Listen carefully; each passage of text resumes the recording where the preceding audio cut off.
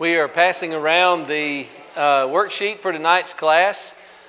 We are in the midst of our summer study on Wednesday, which deals with the minor prophets. We introduced our first week, the minor prophets. We are looking at our third prophet. We are trying to do this roughly chronologically. So who remembers who our first prophet was? Obadiah. Okay, the longest book in the Old Testament. Okay, all right, let's make sure. It's early. I'm warning you out. Huh? It's a minor prophet. It's a length thing. Thank you. That goes back to our first week. All right, who followed Obadiah? Joel. All right. And then we're looking at Jonah tonight. As I think we've pretty well fanned these out. If you missed a sheet and you wanted one, raise your hand. Got one up here. Anybody else? Okay. All right, free association. When you think of Jonah, you think of a whale, right? And we used to in Pew Packers and in Vacation Bible School. Y'all ever sing that song? I'm not going to lead it. The Daniel in the Lion's Den. Who did swallow Jojo Jonah? And maybe for some of us, that's about as deep as the theology went. Miss Darlene needs one. Are we out of sheets? Did we give out?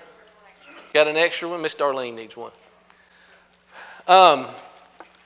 So we're going to go a little deeper than that, hopefully tonight. I wanted to share this with you.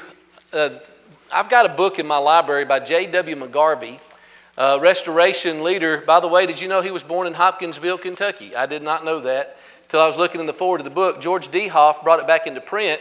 He wrote it in 1895. J.W. McGarvey, among his work as an educator in the College of the Bible and in other places, he also was one of the champions back in the days of modernism.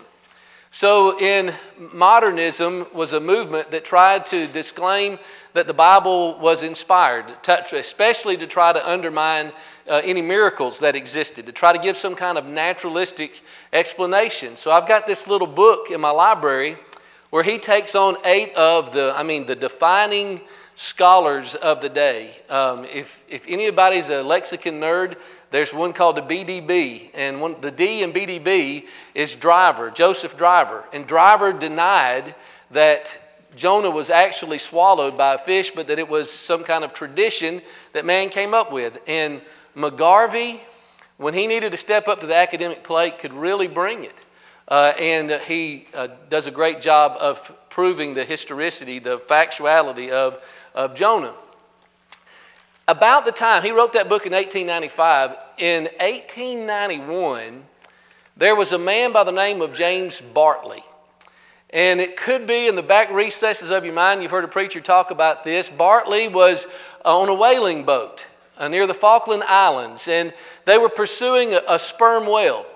And as they were bringing it into sight, he was one of the harpoonists, and he went to shoot this sperm whale, and he got tangled up and reported to have been swallowed by this gigantic sperm whale. Sperm whale has a stomach with a capacity to be able to hold 1 ton of krill at a time. It needs 4 tons of krill a day to live. So here's Bartley. He goes inside this fish. They are able to they're in the midst of fighting and subduing it. They're able to finally get it under control. They get it up onto the boat. They get it near the boat. They finally get the stomach isolated out up on the deck. Hope nobody's got a weak stomach. I should have said warning before we got there. They open it up, and as it was reported on both sides of the Atlantic, inside they found unconscious but alive James Bartley. He passed out not from the lack of oxygen, but from the heat inside the whale. 36 hours almost, I suppose, from beginning to end was the way the story went. By the mid-1890s, it was reported on both sides of the Atlantic. In fact, on his tombstone, I don't know if it still stands, but for decades, it said, "The Modern Jonah." And creation scientists for almost 100 years touted that the Jonah report was accurate because it's happened in modern history, in modern times. But science has pretty well across the board proven that this was a hoax. So here you were thinking, I want to be able to tell somebody this really happened. It didn't. But remember, I may have told you, I think, and maybe even in this spot, about what happened to Michael Packard 2 years ago off of Cape Cod. He was as a scuba diver, and he was on the bottom of the ocean, and he was getting lobster, and the humpback whale was after the same thing and swallowed Michael Packard. You can do it now if you want to, I suppose. You can Google it. There he is. He's sitting in the hospital, the iconic photograph with bandages. He's got the thumbs up. He survived. He lived to tell the tale. Anybody know how long he was inside that humpback whale? Yeah, 1 second's too long. Right. 30 seconds. And what was happening was the humpback whale wasn't after Packard. It was after lobster. And it had taken in this massive amount. And the muscles were already contracting, trying to swallow, and Packard wanted no part of that, so he's trying to fight his way out of it. Finally, the humpback realizes, I got something I didn't mean to get, and spits him out. Okay? Now, there are other stories. You may see that on that little banner on your sheet that I have there. A guy by the name of Peleg Nye was a whaler off of the Cape Verde Islands, and he was also a harpoonist. And he also got caught in a sperm whale's mouth, was technically swallowed, but only momentarily, broke a couple of bones and was severely bruised. There was a man by the name of Edmund Gregory back in the early 1800s. Same thing happened. If you Google it, you can find 2 or 3. But the point is, none of them were in there very long. And Mr. Bartley, for even putting it on his tombstone, I don't know that I would want to lie going out of this world, but there's no modern example of somebody who lived inside of a big fish. But you realize that the word whale is not used in the book of Jonah, nor is it used in the New Testament by Jesus in its original language. Accommodatively, it's used that way.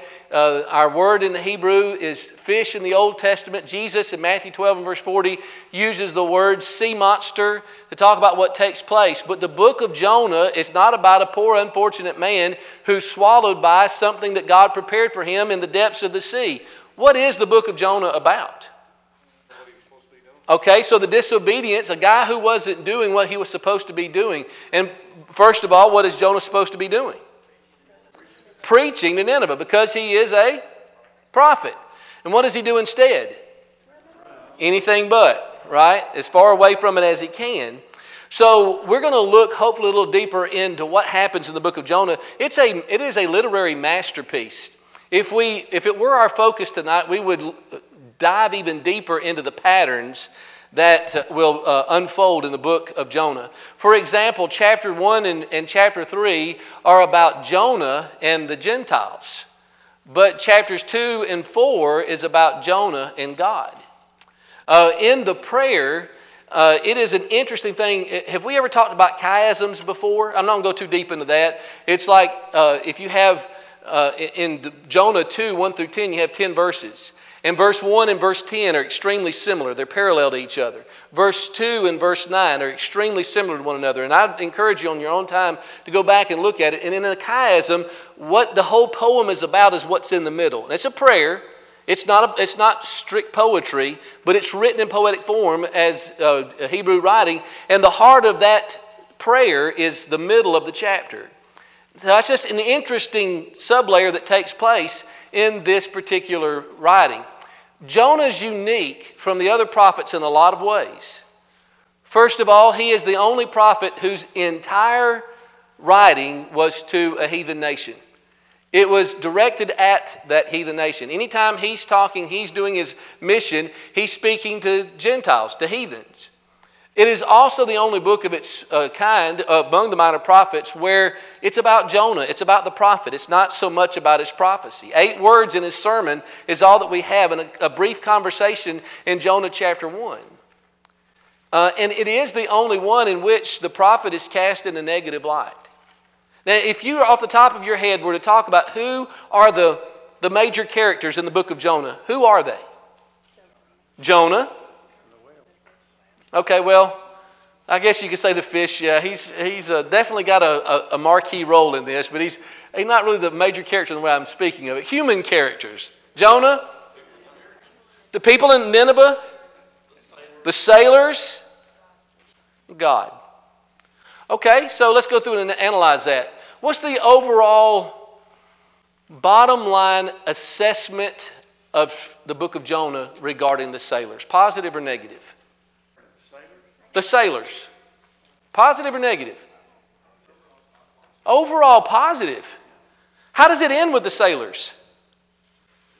Worshiping God. Right? They're convinced. We'll say more about that. The people of Nineveh. Overall positive or negative? Positive. Extremely positive. God, of course. Noah. I knew I was going to do that. Sounds like it. Jonah. What's the highlight for Jonah in the book of Jonah? Okay, I suppose you could make a good argument for that. He obeys. He goes and preaches. What kind of preacher is Jonah? Compassionate? Blunt. You might even say mean-spirited. We don't have an idea as to whether he relished the message, but it's a message that he didn't really want to or like to speak. So much so that he runs away from God. But the high point, it seems to me, is when he's in the belly of that creature and he's praying to God. It's the time when he's the most humble. It's the time in which he's the most submissive. It's a time in which he sees the grace of God and the salvation of God most clearly. And right after that, he does obey God. But do you see any reformation, any change in the life of Jonah, substantially speaking, in chapters 3 and 4? Not at all. He's the same guy. Who sees God more clearly, more powerfully than Jonah? He's a prophet of God. He hears the word from the Lord. By the way, that phrase is found 7 times. The word of the Lord. There's an emphasis. There's no mistake that Jonah's receiving his revelation from God. And in a man who is most intimately acquainted with God, he's a Jew. He's the only one of the chosen people in the entire book of Jonah. And yet he's the guy farthest away from God. What's his problem? What's keeping him from having the kind of relationship God wants to have with him? Okay, and what does God want?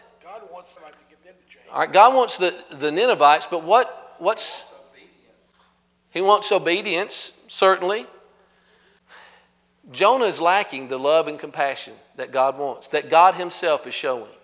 He shows it to the sailors, he shows it to the Ninevites, but to whom else does he show it?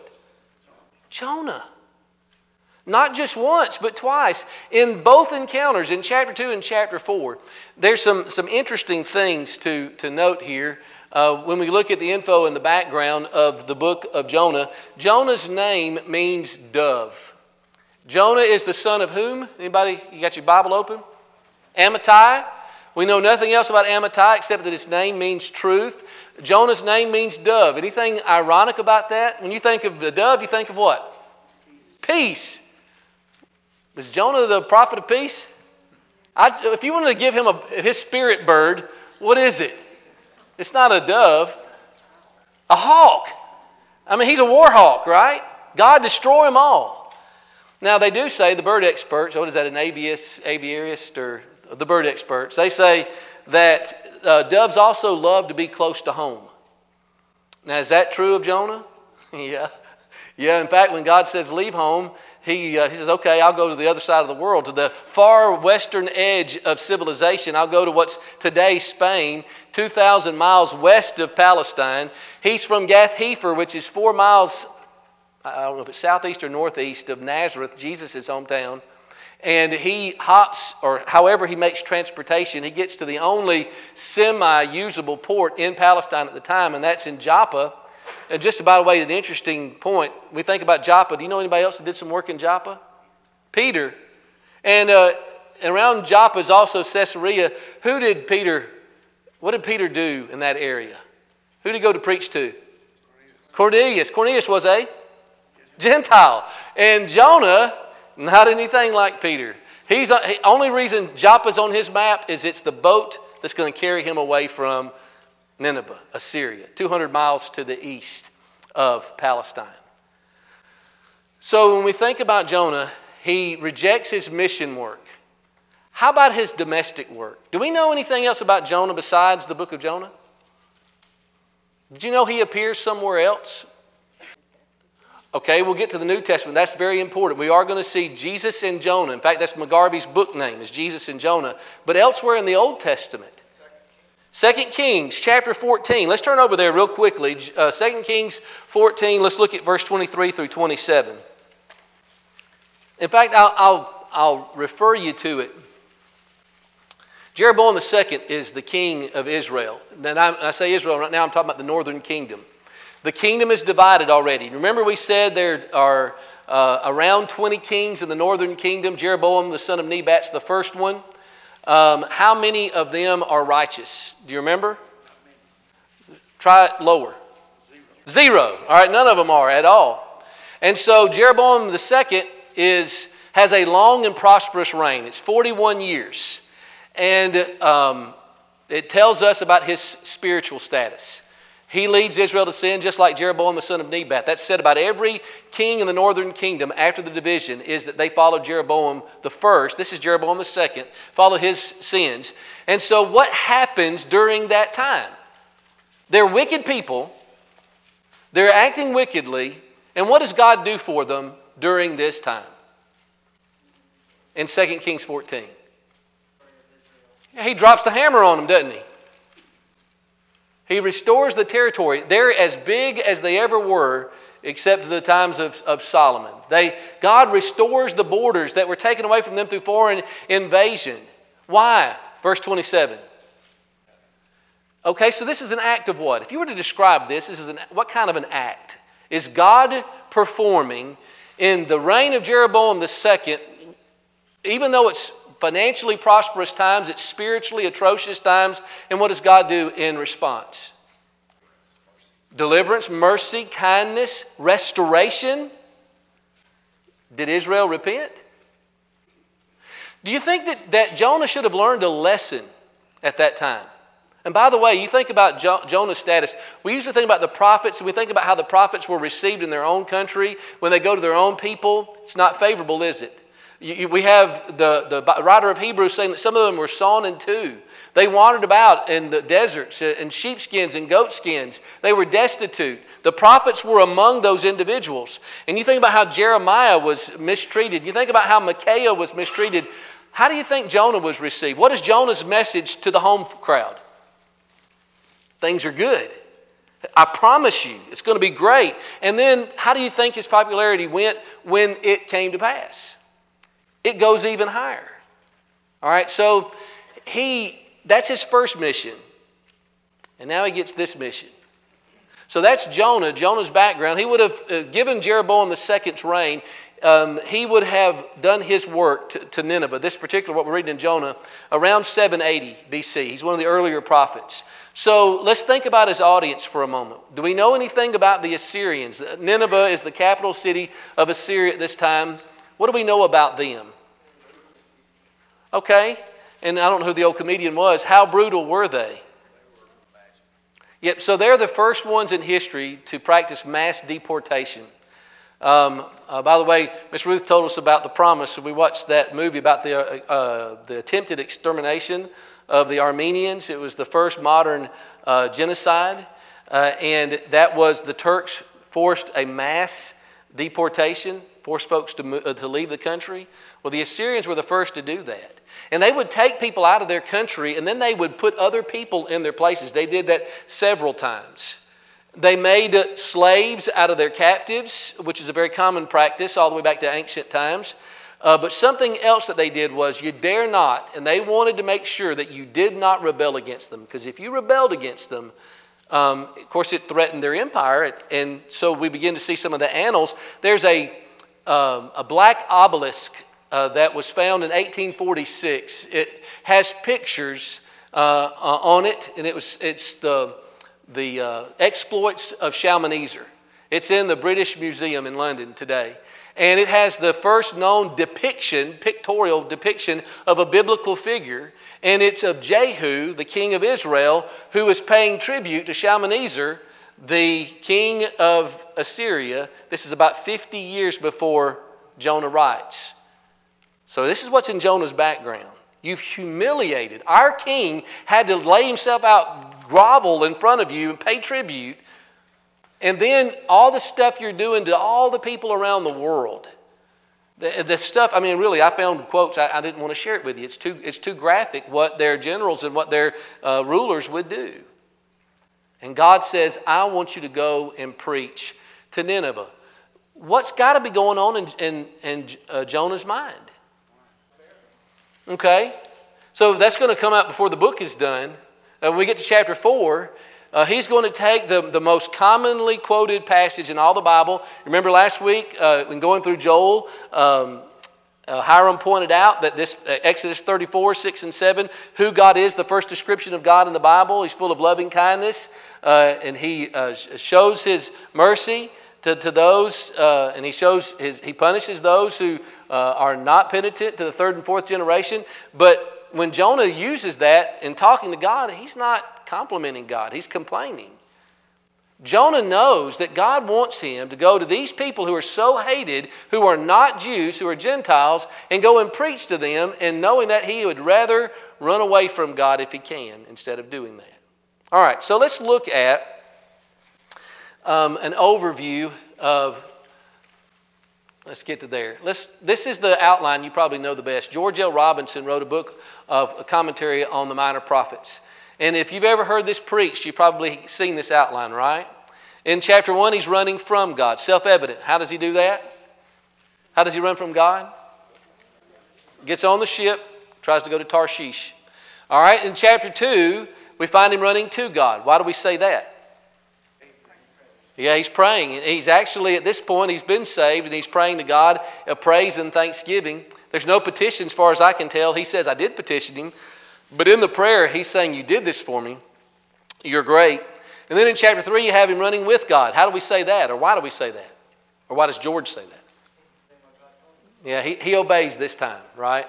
And then chapter 4, we say he's running ahead of God. Now, why would we say he's running ahead of God? This is 780. Incidentally, and I'm not going to overload you with dates this time, 722 is when Israel, the northern kingdom, is going to be destroyed by the Assyrians.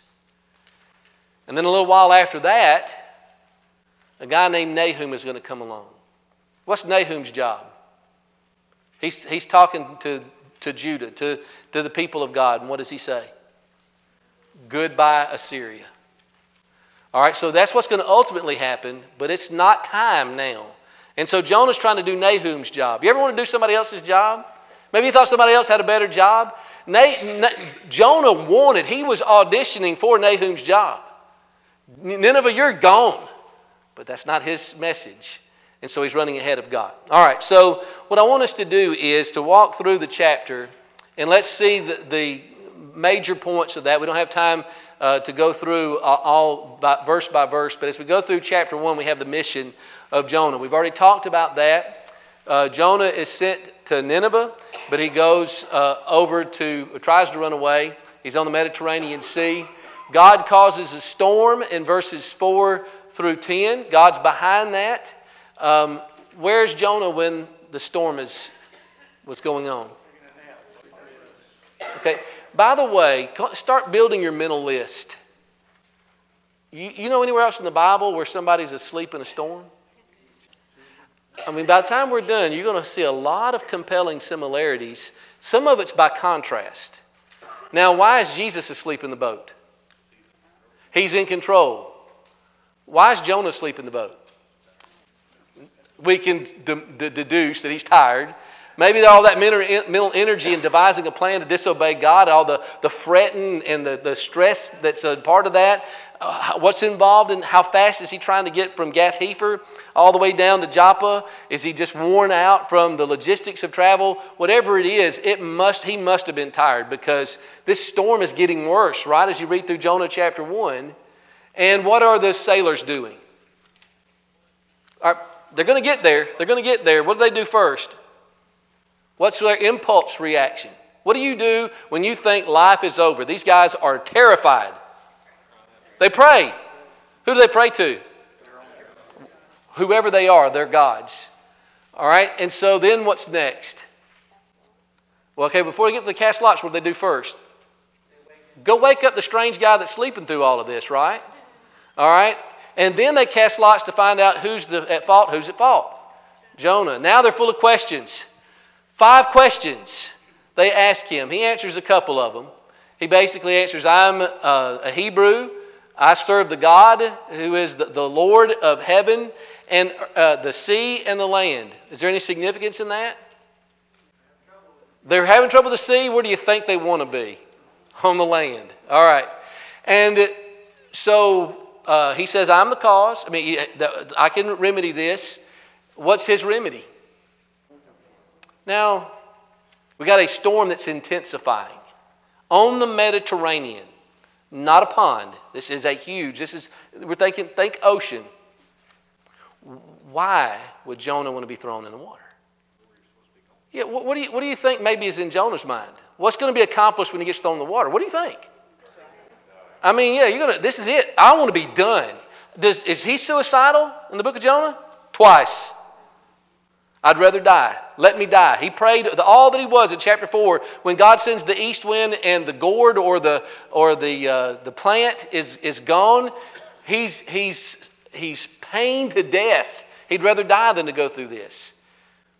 God's got different plans for him. He wants to die, and then God's going to... Well, and by the way, what happens as soon as he goes into the water? Immediately. Make you think about Jesus and Jonah there. Isn't that interesting? Jonah's thrown into the sea, verse 11 through 16. There's as much focus on the sailors as there is on Jonah. What happens with the sailors when Jonah goes in the sea and it is calm immediately? Who do they offer the sacrifices to? Their gods? To the Lord. Now, it's kind of like Nebuchadnezzar. It's unfinished business here. I don't know. Did they go and try to proselytize and become Jews? Did they become God-fearers? Were they converted? We find them in a much better place now than they were then. And then in verse 17, what happens? He got swallowed. All right, the big fish, that's what we always, the sea monster swallowed Jonah. All right, so what happens after that? Jonah chapter 2. You can't see that. I thought you might could. I thought I had another one there. All right. I have a chart, and if I can think of it, the one thing that you're going to find, maybe you found this, what does Jonah chapter 2 sound like as you read through it? And if you have real good eyes, there's a hint on that up there. The Psalms. I forget who my source was, but there are allusions or phrases in every major phrase in Jonah chapter 2 that corresponds to the Psalms. So you know what those who have a low view of inspiration do with that, right? This is some kind of copy. This is some kind of later tradition. This is not the authentic prayer of Jonah. And I don't know. What is Jonah's profession? He's a prophet. So what does he spend his time full-time doing? Studying the Word. So even if you don't do that full-time and you find yourself in trouble, do you find yourself, I'm talking about you're in a valley of valleys. What do? Do you ever reflect on Scriptures? Do you ever appeal to God with regard to Scripture? Do you ever connect the desired promises of God with Scriptures that you know? You may not be able to quote book, chapter, and verse, but you're thinking about them. It seems to me this is what Jonah would be doing. And a heart full of thanksgiving, a heart full of gratitude, a heart full of praise that God has come and has now humbled him and has caused him to be submissive in the belly of this creature. When you think about what's going on inside of Jonah in chapter 2, God causes him to stay alive. Some have suggested could have been that at some point he died and arise in chapter 3 and verse 1. God brings him back to life. I don't know that we can prove that. If it were, just be another point, a nod to Jesus in Jonah. But either way, he's as good as dead. He says, I go down to Sheol in chapter 2. And with that being the case, as we look at that prayer in Jonah chapter 2, we find a man whose heart and whose thoughts are on God. But inside the belly of that creature, what do you think it's like? It has to stink. It smells like whatever he's just eaten. You think about a fish on the shore, but now think about being inside a fish. If you blow that fish up and you're inside of that, how it would amplify the smells for you. So it stinks, it's dark, it's uncomfortable. What does he say about it? He says, I think it's about verse 4, he has seaweed around his head. So it's just a miserable experience. Reason that's up there is this what you think about in your mind? Do you think about Walt Disney's depiction? Do you think about Jonah inside the whale, roomy? And he's on a boat. You got Walt Disney theology here. You got got a little lantern, right? And he just kind of, there's some tumultuous time when Monstro opens his mouth, but he's just in there, for 3 days. It's not like that at all. It's miserable. It's horrible. And God keeps him alive through it. Now, some have suggested that, who have studied whales, so we're saying if it's a creature like that, if it's a prepared fish, I would think it would be the same. You think about the gastric juices inside of a creature. Some have suggested that when he comes out on the dry ground, he would have been bleached of all of his color. He'd been white hair, translucent skin, and would have maybe even be ghastly in appearance. So just when he spit up on the shore at the end of chapter 2, we're talking about one of the major cities in the world. Do you think that maybe there's one person who's out mending nets or standing at the shore and sees this guy come out of this big creature onto the shore, on the dry land? Do you think he goes back to Nineveh? It's at least 100,000 people, which is big for an ancient city, and says, "You will not believe what just happened." All right, so here comes a guy now, and when we get to chapter 3, and by the way, this is just kind of an outline if you want that. He has a change of heart. That's at least temporary repentance. You've got a crisis of life that's reversed. He thinks he's going to die, and God saves his life. There's a commitment that he makes to praise. Unfortunately, sadly, it is not a commitment that he is going to do well to honor. And then, of course, just to keep the seas going on there. The only alliteration in this one tonight. Have a coughing up fish. That was the more polite way of the other words that some versions use. All right, so we have him out on the shore. Can you imagine this guy now who now obeys God's command as a prophet, and he goes into the city of Nineveh? By the way, it could be that he looks normal. Maybe God preserves him. Maybe God cleans him up, and he looks normal as he was before. And he comes through and he preaches, "Yet 40 days and Nineveh shall be overthrown." 8-word sermon. But if God didn't clean him up, can you imagine the effect that would have on people?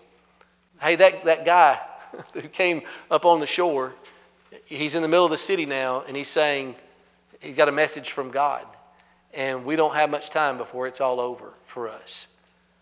All right, so we have in chapter 3, him going to the people there and speaking to them and preaching to them.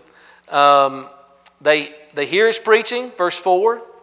As a result, they believe in God, verse 5. And I want you to help me. Look in chapter 3. Do you see any fruits of repentance? How can you tell that Nineveh is resolved to change? All right, so let's kind of make a little list here. They proclaim a fast. How is that a sign of repentance? What are you doing in a fast? You're denying yourself as a sign of what? It's certainly a self-denial. What are you saying to God about the circumstance that you're in? I know this is bad.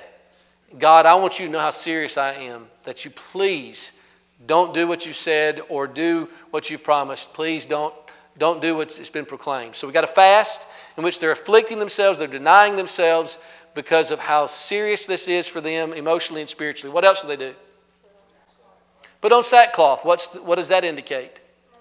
Mourning. What are they mourning over? Their spiritual condition. All right, so we got them fasting, we got them mourning. What else we got them doing? Okay, what's the proclamation say? Look at verse 8. All right, so this proclamation is to call on God, right? Verse 8, and to turn from their wickedness and violence, verse 8. And then they humbly hope that God is going to reverse course, and that's exactly what he does. All right, so we get to chapter 4, and we have the displeasure and rebuke of Jonah.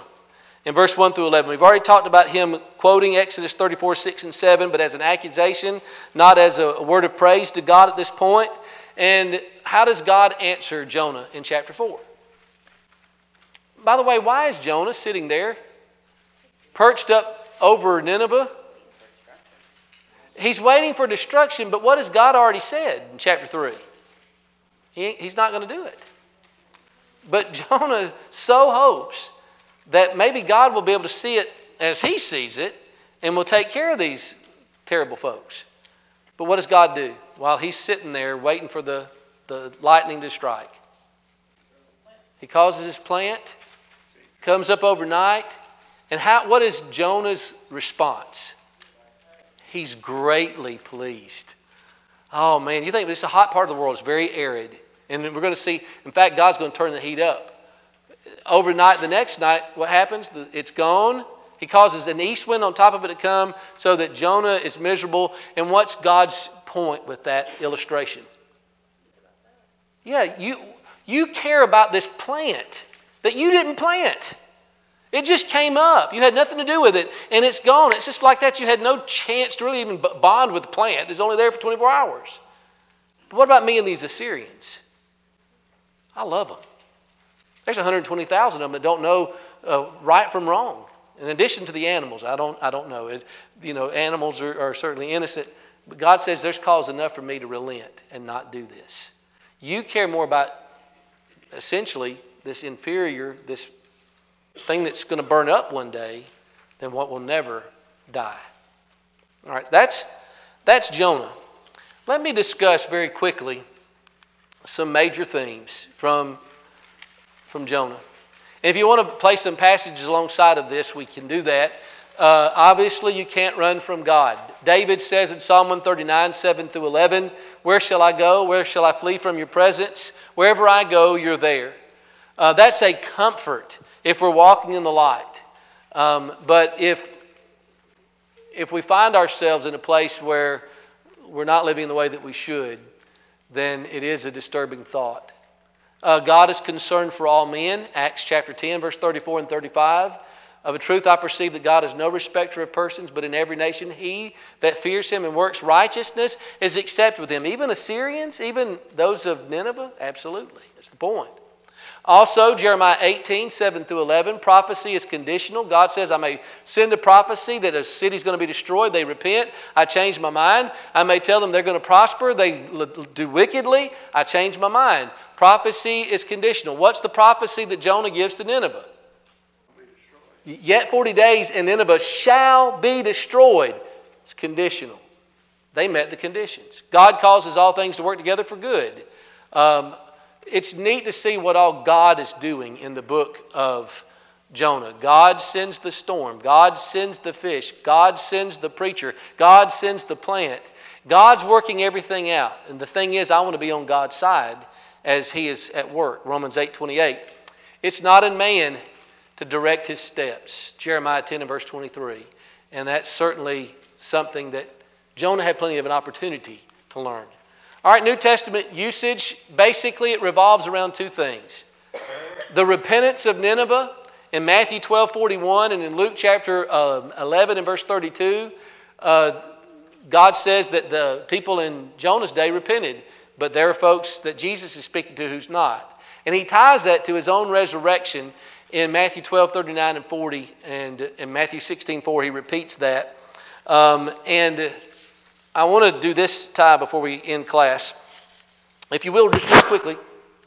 Looking for my glasses. They're not there. I'm sorry. All right. Matthew 12:39 through 41. If you can get there, you can read it with me. If not, I'm going to go ahead and read it. "An evil and an adulterous generation craves for a sign, and yet no sign will be given to it, but the sign of Jonah the prophet. As Jonah was 3 days and 3 nights in the belly of the sea monster, so will the Son of Man be 3 days and 3 nights in the heart of the earth. The men of Nineveh will stand up with this generation at the judgment and condemn it, because they repented at the preaching of Jonah, and behold, something greater than Jonah is here." So let's let me give you the list real quick. Jonah was 3 days and 3 nights in the fish. So was Jesus in the tomb. Like Jonah, Jesus was willing to be sacrificed for the sake of others. The sailors didn't want the blood of Jonah on their hands, but at the cross, people wanted the blood of Jesus on theirs. They cast lots over Jonah. They cast lots over Jesus. Jonah preached a message of repentance, and so did Jesus, Matthew 4 and verse 17. Jonah selfishly wished for death and didn't die. Jesus unselfishly prayed that he might escape death, but he became obedient to it for our sake. Jonah is a very New Testament account.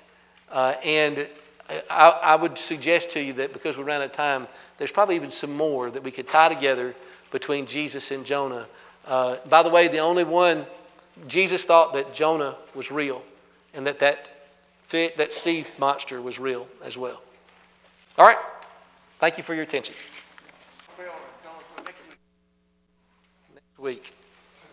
Next week will be in Lehman Learner tomorrow because we have a little question as to which one should be next.